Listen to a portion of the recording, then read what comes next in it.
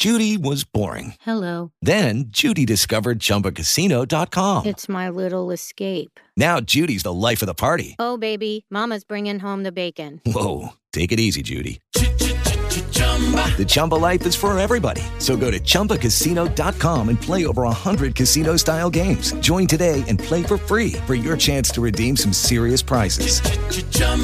ChumbaCasino.com. No purchase necessary. Void where prohibited by law. 18 plus terms and conditions apply. See website for details. This podcast includes frank discussions of mature themes that may not be suitable for all audiences. Listener discretion is advised. This podcast is intended to provide encouragement and support through personal storytelling. The views expressed are the opinions of the participants and not intended to be medical, legal, clinical, or professional information or advice of any kind. Welcome to the Bubble Hour. Welcome to the Bubble Hour. Welcome to the Bubble Hour. Welcome to the Bubble Hour. Welcome to the Bubble Hour. I own it, I did that. Not proud, but that was me. And when I face it, I take back a little dignity. Not looking for excuses. I just want to be free from the power weakness had on me.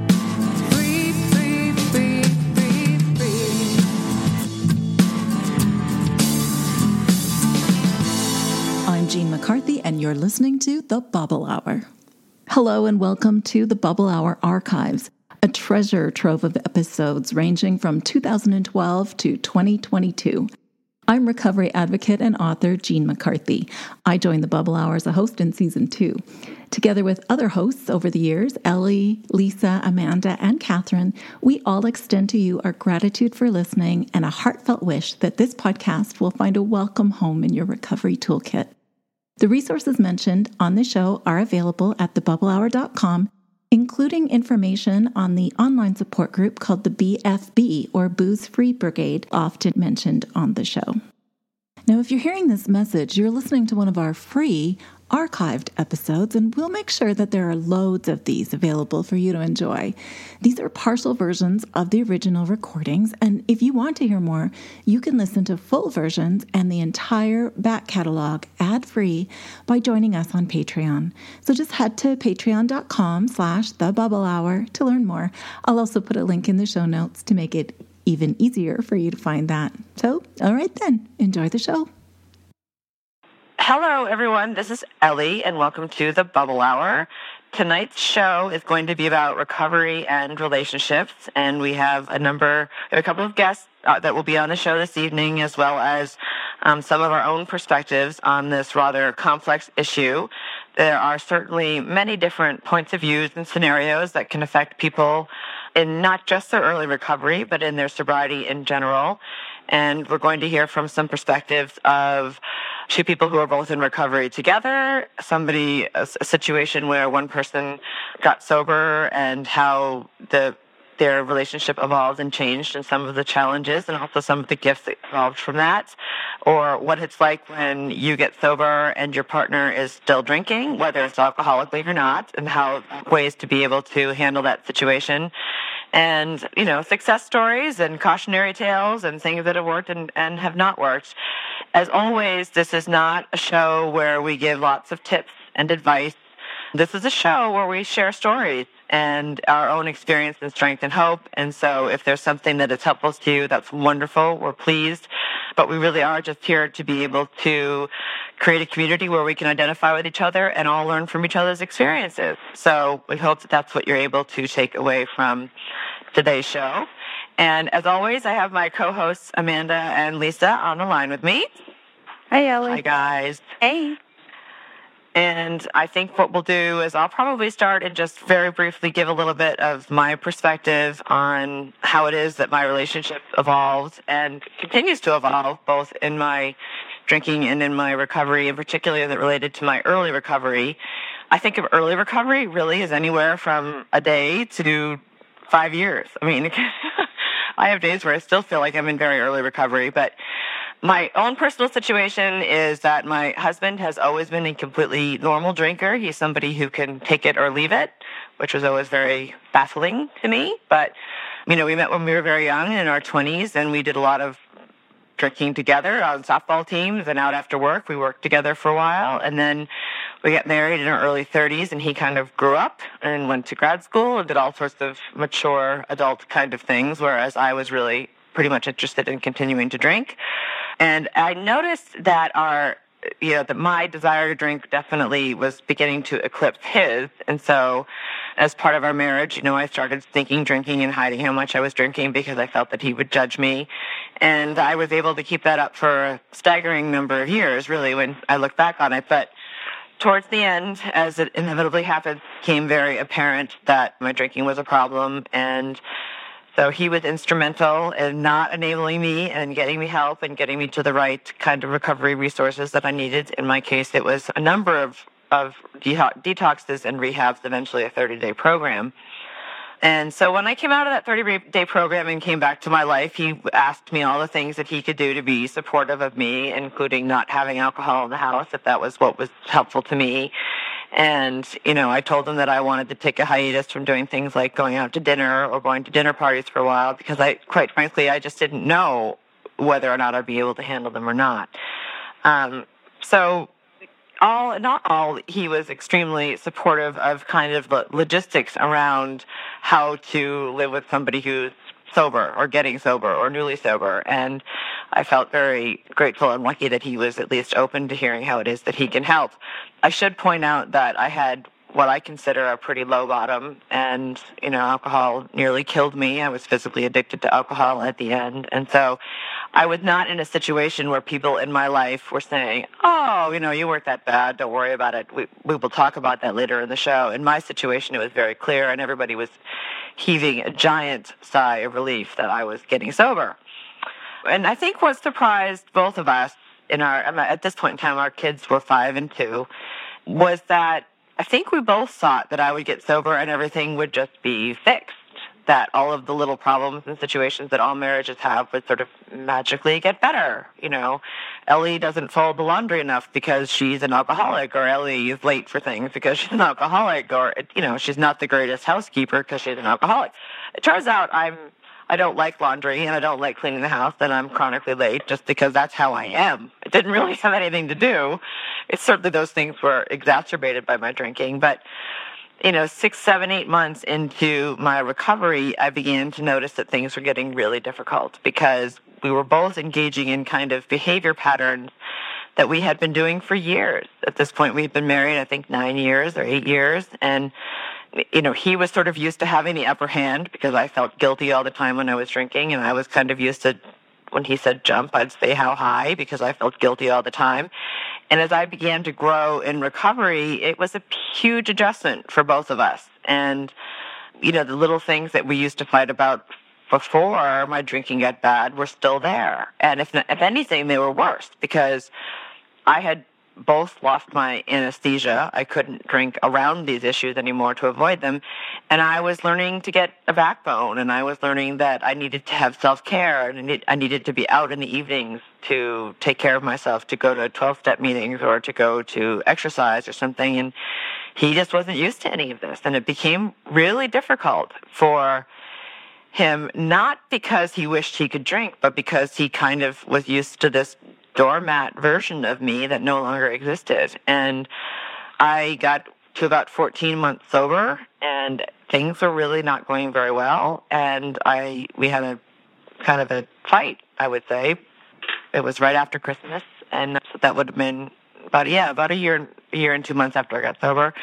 And I just sort of said, I don't agree with your opinion of me anymore. I'm changing, and I'm evolving, and I'm growing, and I need you to try to help grow with me just to understand how it is that I am different now. And I'm simplifying it for the sake of time, but we ended up going to counseling, and it was the best thing that ever happened. It was extremely painful, but we went together, and we were able to sort through our issues with a third party who was very sympathetic to both what it's like when one spouse gets sober and also to all issues that marriages face. And little by little by little, we began to learn how to communicate with each other in ways that we never had to know before.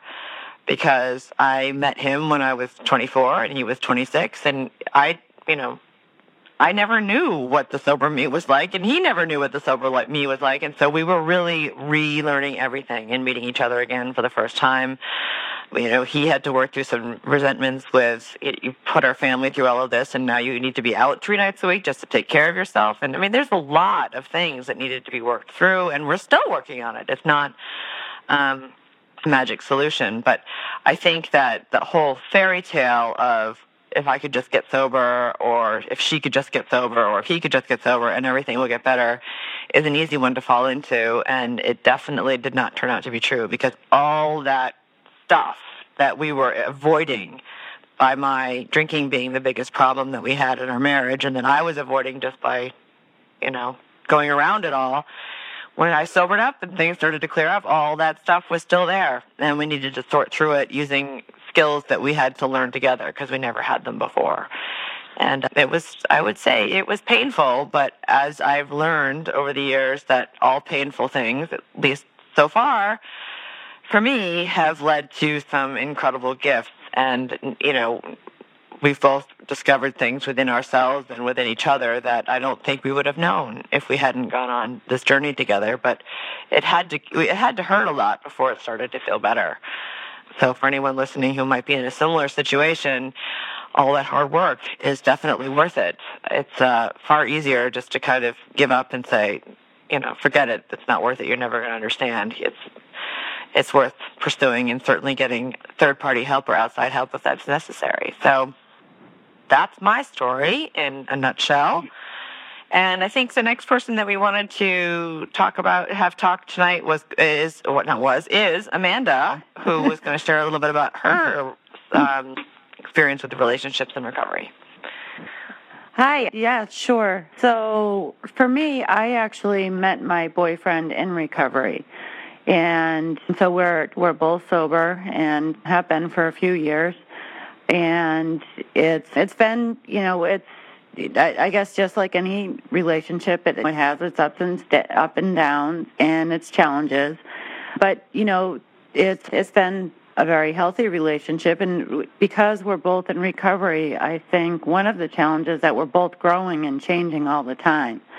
And one of the number one things for us is that we each have our own program, our own recovery, and that we try not to pass judgment or try to tell the other person what they should be doing. That's kind of left to the other people in our lives that help us. We certainly do talk about things in different situations, but I think that's one important thing is I do my own thing. We certainly go to different recovery meetings together, but we do things separately as well. And it's just important because actually one of the biggest concerns that people have, especially earlier in sobriety, is what if the other relapses? What happens? And I think one of the key things that's important to me or to us, and we actually, with this topic coming up, we talked about some of these things is, what do you do if the other person were to relapse? I mean, that's a really scary thing with two people in recovery. And it's kind of funny. The conclusion that we came to is we don't really know yet. And I don't think either one of us, well, we did talk, I know, that neither one of us are really comfortable at this point in our lives with being with a drinker. And it wasn't even so much a drinker. Like I asked the question, what if I was a normal drinker when we met and you got sober and I didn't, would you still feel comfortable being with me? And his response was, well, if you were a normal drinker, that would be fine. But it's a whole different ballgame when someone has an issue, they've accepted that they have an issue, and to see them go against what they've committed to, that would be a very difficult thing to deal with. So that's something that we've had to have conversations about, and what do you do if something like that happens? And we kind of have an agreement on people that we could call, people that we wouldn't call, just because, of course, the first thing you want to do is try to fix things together. But the number one priority that we discussed is we have to protect our own sobriety first. And that sounds like maybe it sounds like a cold-hearted thing, but it's actually a very loving thing to have that agreement amongst between us because it's necessary. That's just life. It's just real for us. And, of course, I'm sure everyone has their own feeling about that, but that's how we feel about it. And, I mean, those are just the basic things. We have our ups and downs because we are in a similar program. We try to really respect each other's space, and there's times that I understand that he may need to do something that makes him feel good, practicing self-care, and vice versa. And so it can be very healthy. We have some of the typical character defects or isms that go along with alcoholism. And sometimes I just want to say, well, I want you to pay attention to me. And I just have to respect that he may be in a certain state of mind and needs to do his thing, and again, vice versa. So I guess it's being open about how we are feeling, and just like any other relationship, sometimes that's easier than at other times. It's been going very well. We've been together a couple years, and we continue to grow and things get better. We've also really just taken things easy, taken things slow. Respect that we're both in a point in our lives where things are changing and evolving for us constantly. It's been wonderful. I'm very happy, and I know there's different challenges that people have, but this has been it's been very healthy.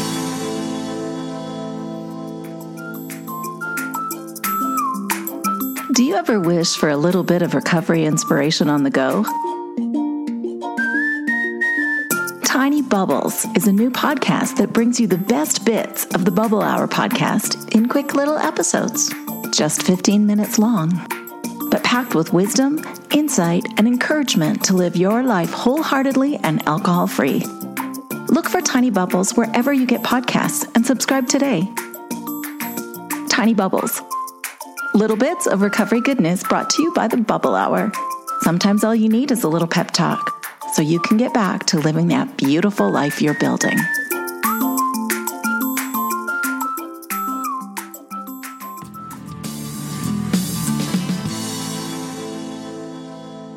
Did you guys get any feedback from people saying it's a bad idea to get in a relationship with another sober person? Or, I mean, was there any kind of... Because I hear definitely. different pieces of advice along those lines, but I also think that getting a relationship with a sober person can be a great thing. But what were the sorts of things people were warning you against? Don't do it too soon. That's definitely one that I think in early recovery, you probably want to avoid relationships because they talk. It sounds like, well, that's kind of awful. You need to be loved, but in early sobriety, it's very important that you learn to love yourself first. And that's something I had never done before and something that I needed to do. And so I guess that's what I was trying to say by we took things slow. We were certainly together, but we were still focusing on ourselves. And it's kind of challenging to be selfish because you need to be a little bit selfish in early sobriety and being unselfish in a relationship. But, yeah, there were definitely warnings. This is risky. Certainly down the road, I know many people who are both in recovery and, often they were drinking buddies and then they both got sober. I also know people who were drinking buddies and both got sober and then the other one relapsed and then they've gotten divorced, and we even had situations where they got divorced and then the one that had relapsed ended up dying. I mean, there's all kinds of risks, but those are the same risks that happen with normies or people who don't drink. But it's something to be aware of, and that's why it's important to have discussions on what do you do and respect the fact. And I think the one thing that we absolutely agree on is that our sobriety comes first. Mm-hmm. And that sounds like, oh my, and I'm sure that would horrify some people to think that you could say that, but it's important because to us, we understand, well, to me, I understand that this is a life and death situation. I mean, sobriety is no joke. Doesn't it also underscore the point that when you talk about being able to have, you could have some commonalities in your sober network, but also have a separate sober network for each of you because, God forbid, if somebody relapses, you want to be or if you break up or something else like that happens, you don't want to lose your whole sober network along with your relationship, you know? That's right. And I have seen that happen with people too, and it's really disastrous. And I think it is very important. Like, I mean, number one, I have a women's meeting that I can go to and that I can share if I'm having problems in my relationship. And I can talk about things that may be bothering me or ask for advice. I actually tend not to talk about my relationship in that meeting as much as I would, call a friend. But having a separate network and kind of agreeing that's the other thing, too. I've seen people handle this in a good way or a bad way. I've seen people in relationships that are both in recovery, and they go to all the same meetings, and then they break up. And I've seen one or two things happen. One, both of them stop going to meetings, and that's really bad. Or they'll go to meetings and they just respect each other's privacy, and they just don't engage and they don't drag other people into whatever they're going through in their relationship. And so that's kind of a unspoken agreement that we have. I guess that's something we should probably talk about, but I think we just respect each other's sobriety, and it's just something that is important to both of us. And we know that we wouldn't interfere in the other sobriety. And I think if it came down to that, we would have a discussion, and we may decide that, okay, we can't be in the same meeting together, so we pick meetings. You get this one, I get that one. Or as far as friends, my feeling on friendships in general in the meeting is there's often people that have disagreements or arguments, and I don't take sides. And so if me and my boyfriend were to break up, I would want people to do the same. I wouldn't want them to take sides. I wouldn't be angry with my closest friend for talking to my boyfriend if we broke up, because they're friends. That's something that we're all there for a common reason, which is to not drink. And for me, there's a certain level of respect there that needs to come first above anything else. Yep. Right. Well, thank you. Thank you so much, Amanda. All right, Lisa, you had something that you wanted to share too? I do. I'm going to jump in and share something that a very dear friend of mine in recovery shared. She asked me to read this tonight, so I'm going to read it for her on her behalf. It's about her experience with her husband, who is still drinking, and she is in recovery. Okay. My husband and I met in a bar over 27 years ago. We were drinking buddies. We had a lot of fun drinking and partying together. Alcohol was definitely part of our lives, and most of the people we knew drank like we did. It was not a big deal. We felt normal. There was no obsession. I rarely thought about alcohol. We were content early on in the marriage, drinking just on the weekends. It was easy for me to give up alcohol during my 3 pregnancies. Over time, our drinking increased. A few years after our last child was born, I noticed that we had become daily drinkers. We were drinking a bottle of wine together every night at dinner. That amount increased. We began to party a lot harder with our friends when we got together. Sometimes we would spend all day drinking or go out to parties that lasted until 3 a.m. We felt young and cool. Eventually, my little private happy hour started earlier in the day. I began to hide a lot of my drinking, and eventually my alcoholism progressed to the point that was very scary for me. So I quit. I had been sober for almost 2 years. Before I quit, my husband had started to complain about my drinking. He said it was a problem. He would boast that he knew how to drink, and that I was just one of those people who didn't know how to drink. I quit not because of what he said, but because my alcoholism was progressing, and I knew eventually it would kill me. I was slowly erasing myself. I quit because alcohol took me to places that terrified me. When I quit drinking, my husband never offered to remove the alcohol from our home, and I did not ask him to get rid of it. He was a daily drinker, and it stayed that way. We no longer had huge parties, but friends did come over on occasion and drink. I did not tell anyone that I was an alcoholic. I told everyone I had quit because alcohol no longer agreed with me, that it gave me insomnia or anything else. At the time, I did not feel that I had a right to tell my husband to get rid of the alcohol or take it out of the house. Asking him to remove alcohol would mean that I was imperfect and had a problem, and that I was too weak to have booze in our home. The belief in both of our minds was that I should just be strong and be able to quit without asking him to change anything. I was the one with the problem. He wasn't. So I quit, and life went on as usual. I began to go to recovery meetings. At first, I did not tell him that I was going to meetings. I was ashamed to tell him that I had a problem and needed help. Eventually, I shared with him that I was going to meetings. I was very much a do-it-yourself type of person and dealt with my recovery in the same way. Being vulnerable and admitting that I had a problem, in my mind, meant that I would seem flawed. Or worse yet, that it meant that I am flawed and everyone would see it. I put a lot of energy into my exterior so that no one would see my interior. I have learned in recovery that being vulnerable and honest is just what I need to do in order to heal and to stay sober. I am imperfect, and I am worthy of love, and it's okay for me to ask him for help. When I first got sober, I was so freaked out and scared by my own behavior that I did not worry about my husband's drinking. But now that I have been sober for over 20 months, my husband's drinking has become more glaring and annoying. He is a daily drinker, and on occasion he is a heavy drinker. In my mind, his drinking became the white elephant in the room. I felt like he had to take a good, honest look at his own drinking. I cannot label him an alcoholic. Only he can decide that. As I grow stronger in recovery, our marriage has been affected. During 20 years of marriage where I masked my feelings with alcohol, it is very painful sometimes to actually feel my feelings. There are many codependent behaviors that we are now dealing with. It has not been easy. I bring up his drinking at recovery meetings, and basically what I am told to do is realize that I am powerless over all alcohol, mine and his.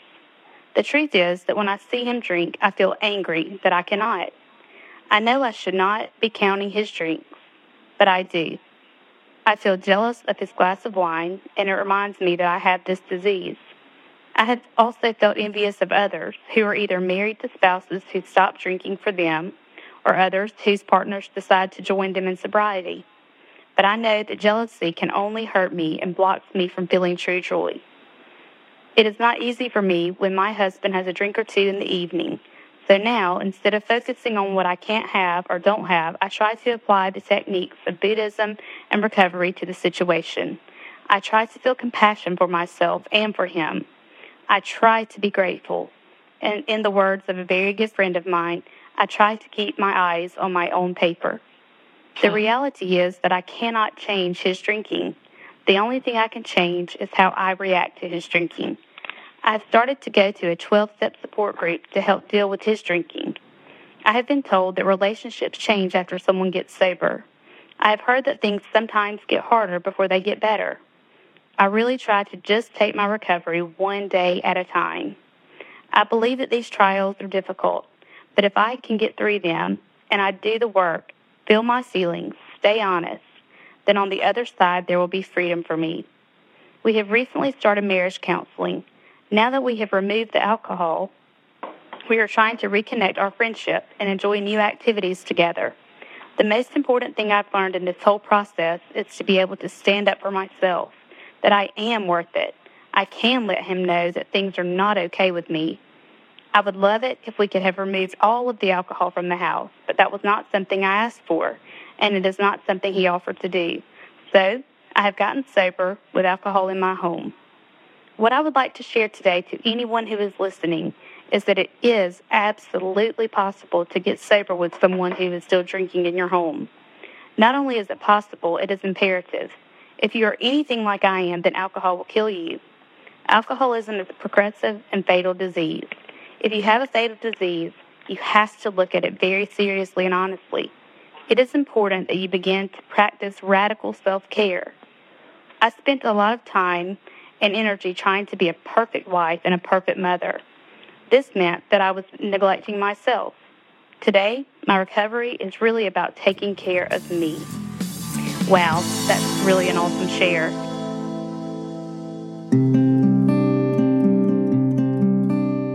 Take Good Care is a new collection of recovery readings inspired by the Bubble Hour.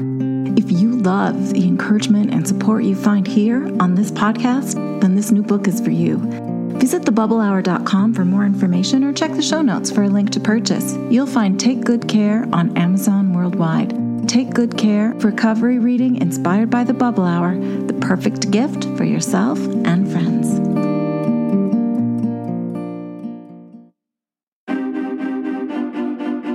Help others find the message of recovery we champion on the Bubble Hour.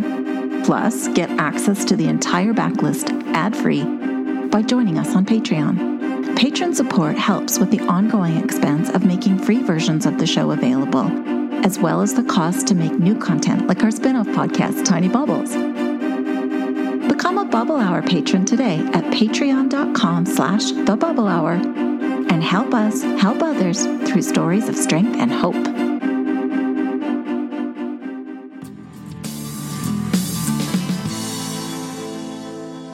Jenna, are you there? Yes. Hi, Allie. Hi, Amanda. Hi, Lisa. Hi, welcome to the show. Hi, thank you. I just wanted to say thank you so much for having me on the show. I'm so honored. Oh, thank you for being here. Yeah, thank you. Well, I first got the idea, just to get sober by listening to the Bubble Hour. So this is just really full circle for me. Well, that's a beautiful thing. Thank you for sharing that. Oh, thank you. And sometimes I would listen to the show sober, and sometimes I would have a glass of wine, in my hand, thinking, this can never be me. Yeah, and here you are. That is awesome. That's awesome. Yeah, and I could really relate to the last person's share, too, since my husband is an alcoholic, but I'll just introduce myself. My name is Jenna, and I am an alcoholic, and I've been sober now for a little bit over 2.5 months. Good for you. 76 days today. Thank you. It's the longest I've been sober in over 22 years. So wonderful. And I live in, yes, it feels great. I'm really excited. And I live in Portland, Oregon, and I'm 40 years old, and I'm also married, and I don't have any children. I've been trying for a few years, but I got married later in life when I was like 37. But I do have a cute dog that I adopted from the Humane Society a couple months ago. What kind of dog? Is it a mutt or a purebred, or what kind of dog do you have? She's half Border Collie, half Pointer. Really cute. Oh, cute. Yeah, so I've been loving that. And I've also been a preschool teacher for over 20 years, and some of my hobbies that I have are I love to travel, hike, ride my bike, read, cook, bake, and I also have been in a sketch comedy troupe for over 5 years. That's how I met my husband. Oh, cool. So cool. I never knew that. Yeah. Great. Good for you. Oh, my God. And my situation with drinking is a lot different. Like, I'm finally coming out of the closet and opening up, and I've told several people that I'm an alcoholic. But my reaction, I was hoping they'd be excited and, say like, oh, you're an alcoholic. But mine has just been the opposite of yours, Ellie, where people are telling me there's no way you're an alcoholic. So that's tricky. That's tough. Yeah.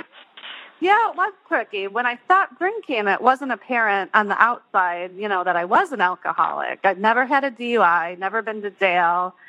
And at the time when I was drinking the most, I had 2 jobs, a part-time and a full-time job. And I still had the house, never lost any friends. I never missed a day of work due to drinking. But even though I hadn't lost anything on the outside, there was a big struggle going on with me internally. It just didn't feel right. I've always known for over 20 years that I was an alcoholic, but I knew internally, but I was still in denial. And I kind of lied to myself.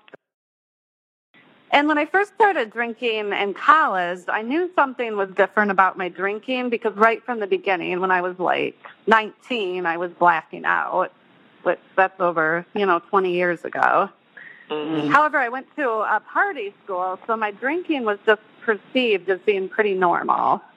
And then when I was in my early 20s and 30s, I was in the beginning stages of alcoholism. So I guess it should have been a concern to me, but it really wasn't. And even in my early 20s, I had many close calls and very frightening, dangerous situations where I could have died. and it was during a blackout. I would black out, from anywhere from 5 to 10 hours, which is really extreme. And, you'd think I would have stopped then, but the craving for alcohol, always won in the end, despite the circumstances. And my alcoholism really started to progress around 3.5 years ago when I married another alcoholic. And I can see just by living with my husband and experiencing it firsthand that, I've read all kinds of books on alcoholism and how it progresses for women, but I can just say it really progressed for me much faster than him. I mean, his drinking has stayed the same through the whole time we've been married, and mine has gotten worse. And when I first started dating my husband, we became drinking buddies, and drinking with him was a lot of fun. And at the time, back then, I was only drinking on the weekends, and my drinking was always extremely social. Like, I would just drink at a party. And then, fast forward 3 or 4 years, and then I was drinking more, but it still wasn't a lot, probably 3-4 times a week. But then I started to have more frequent blackouts.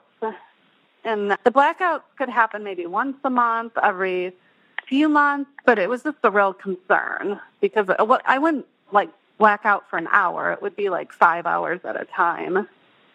And then I started to get concerned about the blackouts. And then I tried to moderate, which became almost a full-time job in itself. Right.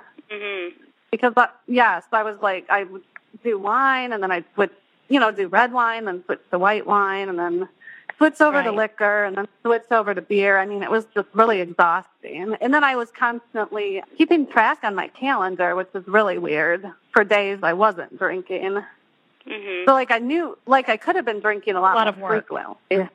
Yes, but I was trying to, really control it, which I couldn't. And so then I realized I'd progressed to the middle stages of alcoholism because I was really enjoying drinking alone, which seems really strange to me, but I was getting, I knew I was in the middle. What did you say? I said it's pretty common, that enjoying drinking alone. Yes. At the time, I thought it was strange. So, but I knew I was in the middle stages because I was drinking alone, and my hangovers started to get really bad, even when I didn't even drink that much. And then what really got me was, even though I wasn't physically addicted to alcohol, the psychological craving was just unbelievable. I mean, just when I first quit in December and I went 13 days, I just had a hard time going longer than a few days without a drink. But I couldn't believe just that craving, just the mental craving. So I knew I was an alcoholic then. And then what really bothered me too was I was constantly getting bruises all over my body and just getting some bad falls. Not very often, but just enough where it was a concern. And then when I would get the blackouts, there was a lot of shame, guilt, and remorse after I woke up. I mean, I was one of those people that could stop at 3 glasses of wine and be done and switch over to ice water. But it was just that blackout that might happen once in a while was just too much where I just couldn't take it. I just couldn't take living that way, but it took me a long time before I actually got any help. I mean, luckily I listened to the Bubble Hour, and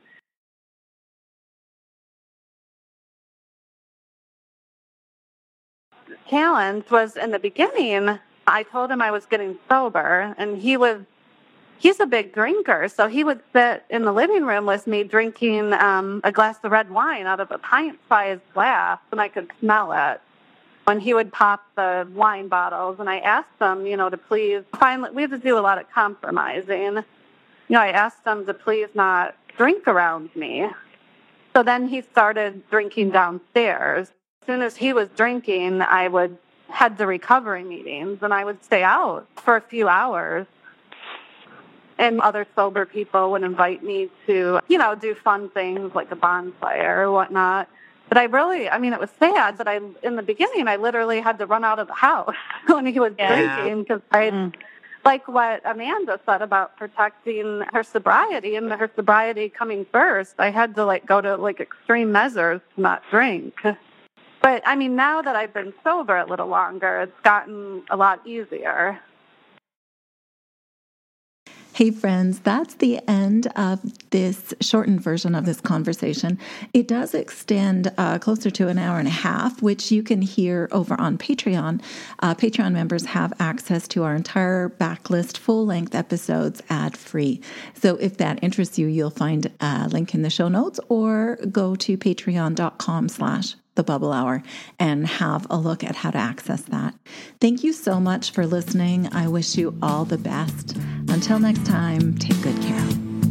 I own it, I did that, not proud, but that was me. And when I face it and take back a little dignity, not looking for excuses, I just want to be free from the power weakness had on me.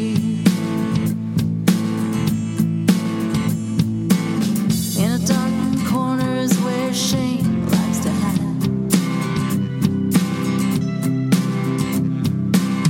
Oh, you think you're strong just cause you keep it all inside. It just stays and wait there to rob you of your pride. Turn the light on, you can shine. When you say I did that, not proud, but that was me. And when I face it, I take back a little dignity. I'm not looking for excuses, I just want to be free from the power weakness had on me.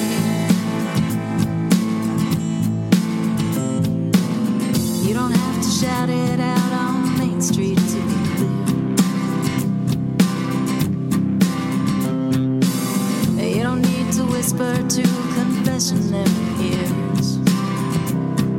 The person you should talk to is looking at you in the mirror, and the one who matters most can always hear when you say I did that, not proud, but that was me. And when I face it, I take back a little dignity. I'm not looking for excuses, I just want to be free from the power weakness had on me. When you say I did that, not proud, but that was me. And when I face it, I take back a little dignity. I'm not looking for excuses, I just want to be free from the power weakness had on me. Free, free, free, free, free.